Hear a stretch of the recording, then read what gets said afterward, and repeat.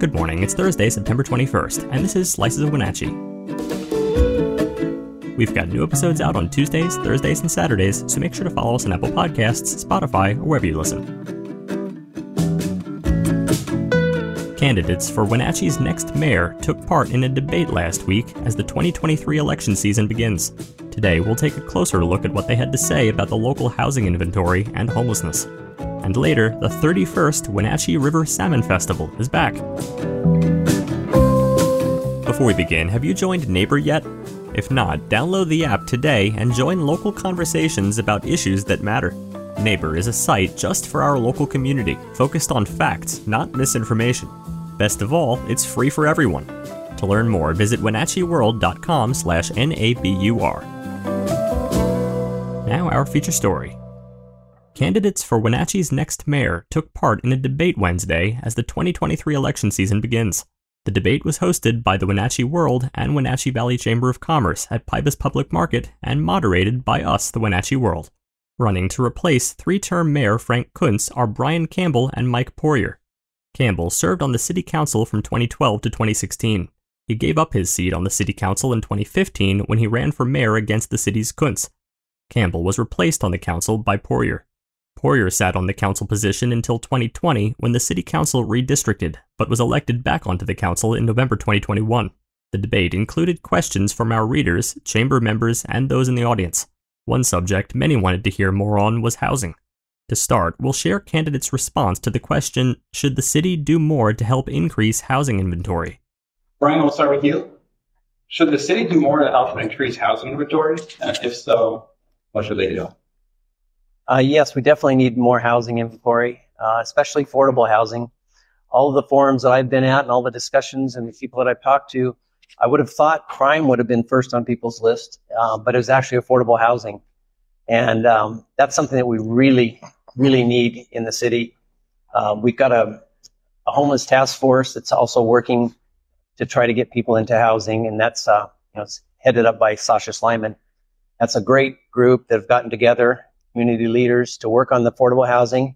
And it's so critical to have that in the inventory, which is why I was so disappointed when the council actually voted to eliminate the 84 units of affordable housing they had in the queue under the 12-year tax abatement program. And it was a nice enrichment to the developer, but it was a really disappointing for the community because they worked so hard. They've had incentives so that we can get the affordable housing up and running. And we got Tom Neese left, though. Common Ground. That's a really, really good program that we need to support. So yes, affordable housing is extremely important in this community, and it's something we have to work very hard on. Mike, your thoughts? The affordable housing, so first of all, the 12-year is still in place. So I want to make sure everybody understands that. That's a tax incentive for anybody of fourplex or bigger. It's actually going to be brought up, I believe, in City Council this Thursday about re-looking at this. This affordable housing tax incentive has been in place, and it's created quite a few apartments, as you guys all know, into our city. So it's work, but it's time now to how are we going to get that affordable housing piece? How are we going to get that tax incentives? And we need to look more as a region. We need to look at East Wenatchee, Chelan County, Douglas County, as a regional aspect of how we can come together to help with this. We also are doing infra lots to help ADLs, and that's going to help with additional dwelling units. That'll help with our infrastructure. It'll help with knowing that we can get more people here with affordable housing. I'm looking at trying to make a tax incentive that'll allow maybe some also existing housing that maybe we can keep some rents, try to keep those rents down also. But yeah, this is exciting. We all know we need affordable housing here, and that's what we need to continue to do in the future. And Ryan? Yep, that's correct. There are some other programs that we're thinking about.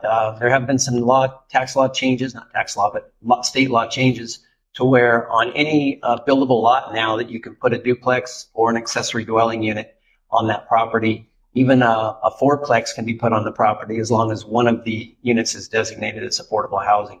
So there are some programs in the works to try to help with the affordable housing issue.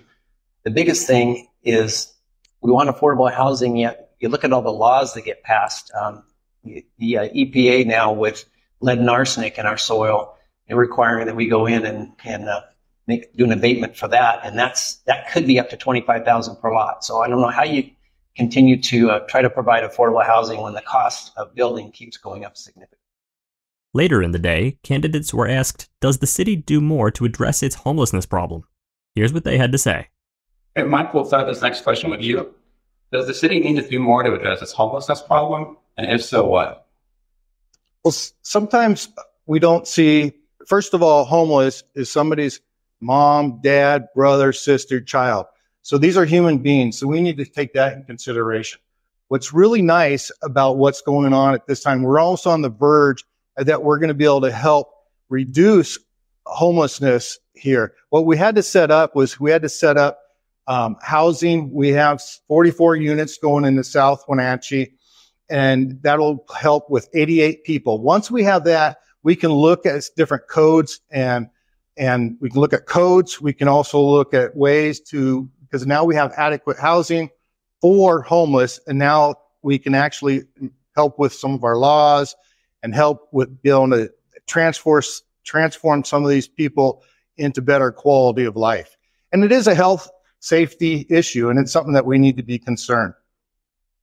Right? Yes, we need to be very concerned with the homeless. That's also kind of on the top of people's lists.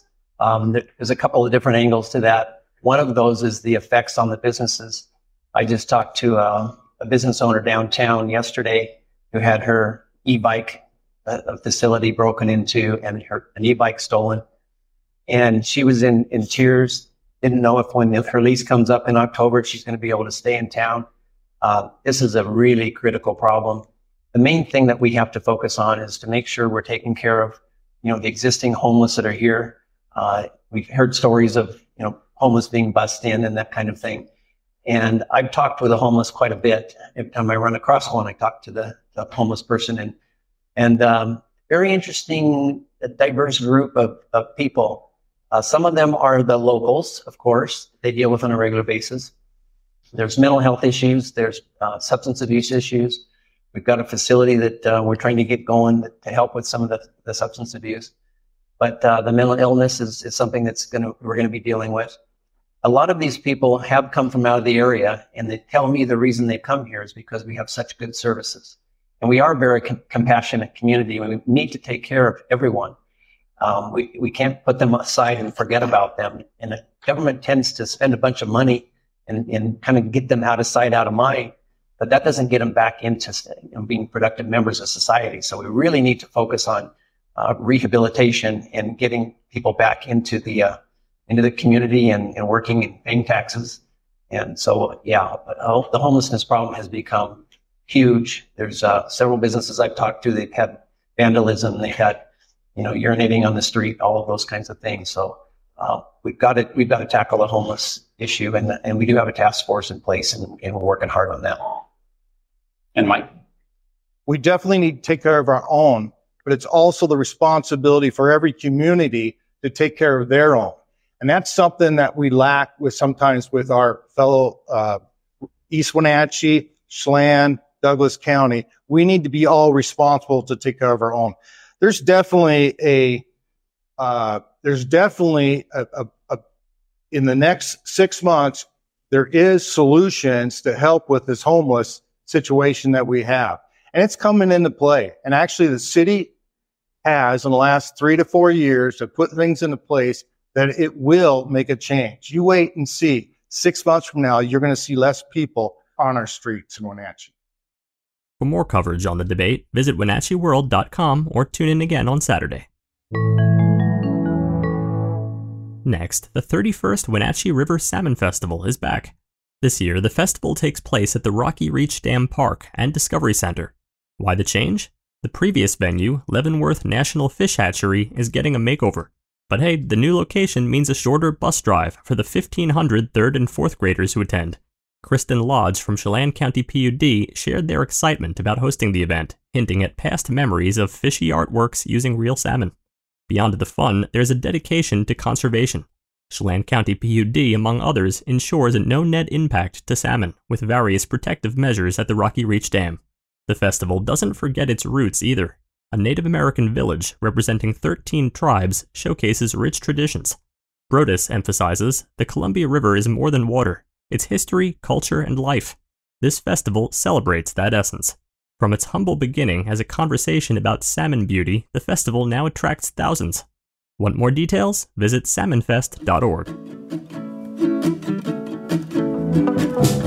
Thanks for listening. For more information on all the stories you heard today, visit us at WenatcheeWorld.com. The Wenatchee World has been engaging, informing, and inspiring North Central Washington communities since 1905. We encourage you to subscribe today to keep your heart and mind connected to what matters most in North Central Washington. Thank you for starting your morning with us, and don't forget to tune in again on Saturday.